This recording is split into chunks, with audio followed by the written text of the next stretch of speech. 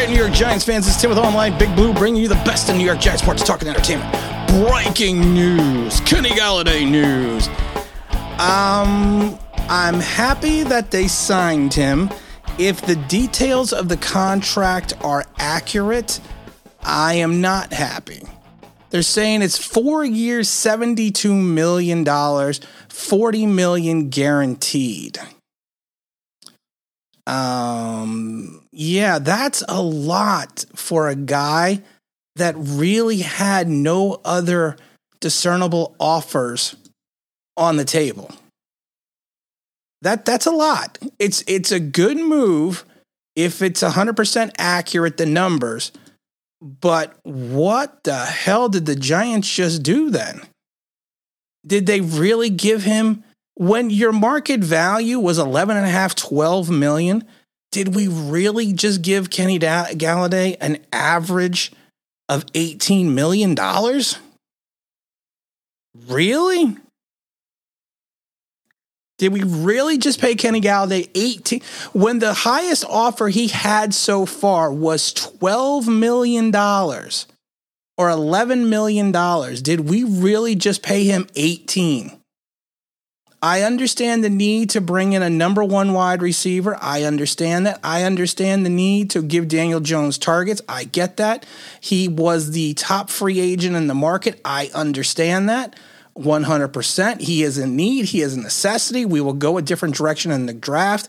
But if these numbers are correct, $72 million for 4 years and $40 million guaranteed, I am more dumbfounded than anything else.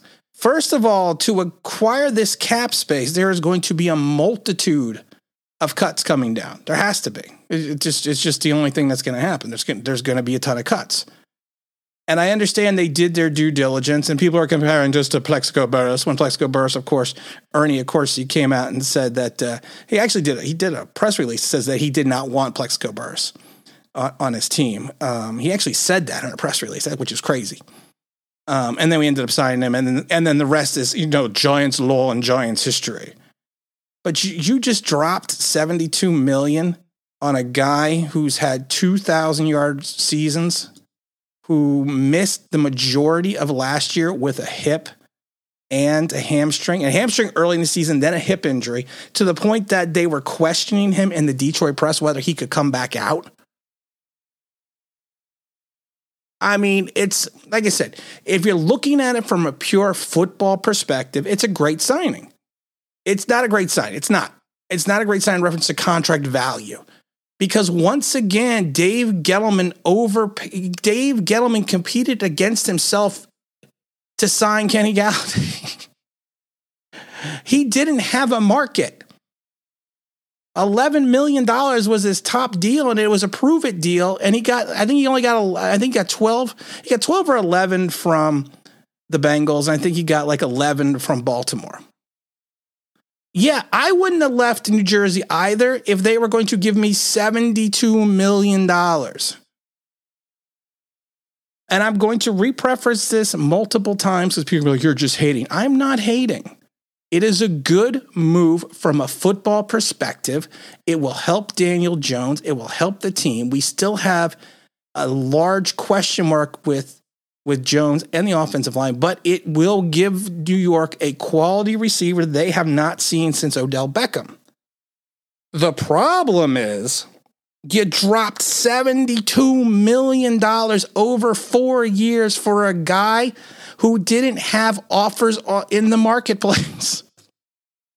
I mean, really? This is a Gettleman move. This is a Giant move. And that's what that's what's driving me crazy. Nobody was bidding on this guy. We instead of creating a marketplace, we created the marketplace for him. We did not look at what the market was dictating for wide receivers. We just overpaid. We did, and honestly, I thought at this point in time that I know people are calling me saying, yeah, they just signed him. I know that. But this is one of the, if this works out, it's a good deal. No, honestly, at $18.5 million, it's not a good deal. But if it works out, it's a good deal for the Giants. If it doesn't work out, they just wrecked their cap for the next couple of years. So I am going to hold cautious optimism for this because, like I said, it just doesn't make sense. It really doesn't. And that's what I'm gonna say about that, because, like I said, you created your own market for Kenny Golladay. If I'm hoping the numbers are coming out aren't right. Like I said, I'm happy of the signing because of the fact that it's a good signing from a football standpoint, but from a perspective of a team standpoint and a market standpoint, I'm not seeing it. I mean, and like I said, it is what it is. It's a good signing for the team. It's a good signing for Daniel Jones. It's not a good signing if it doesn't pan out because you overpaid for a guy whose market did not dictate the amount that we just gave him. And again, this is Tim with Online Big Blue. We're bringing you the best of New York Giants sports talk and entertainment. And once again, if you could subscribe, you can ring that like, you know what I mean? That'd be awesome.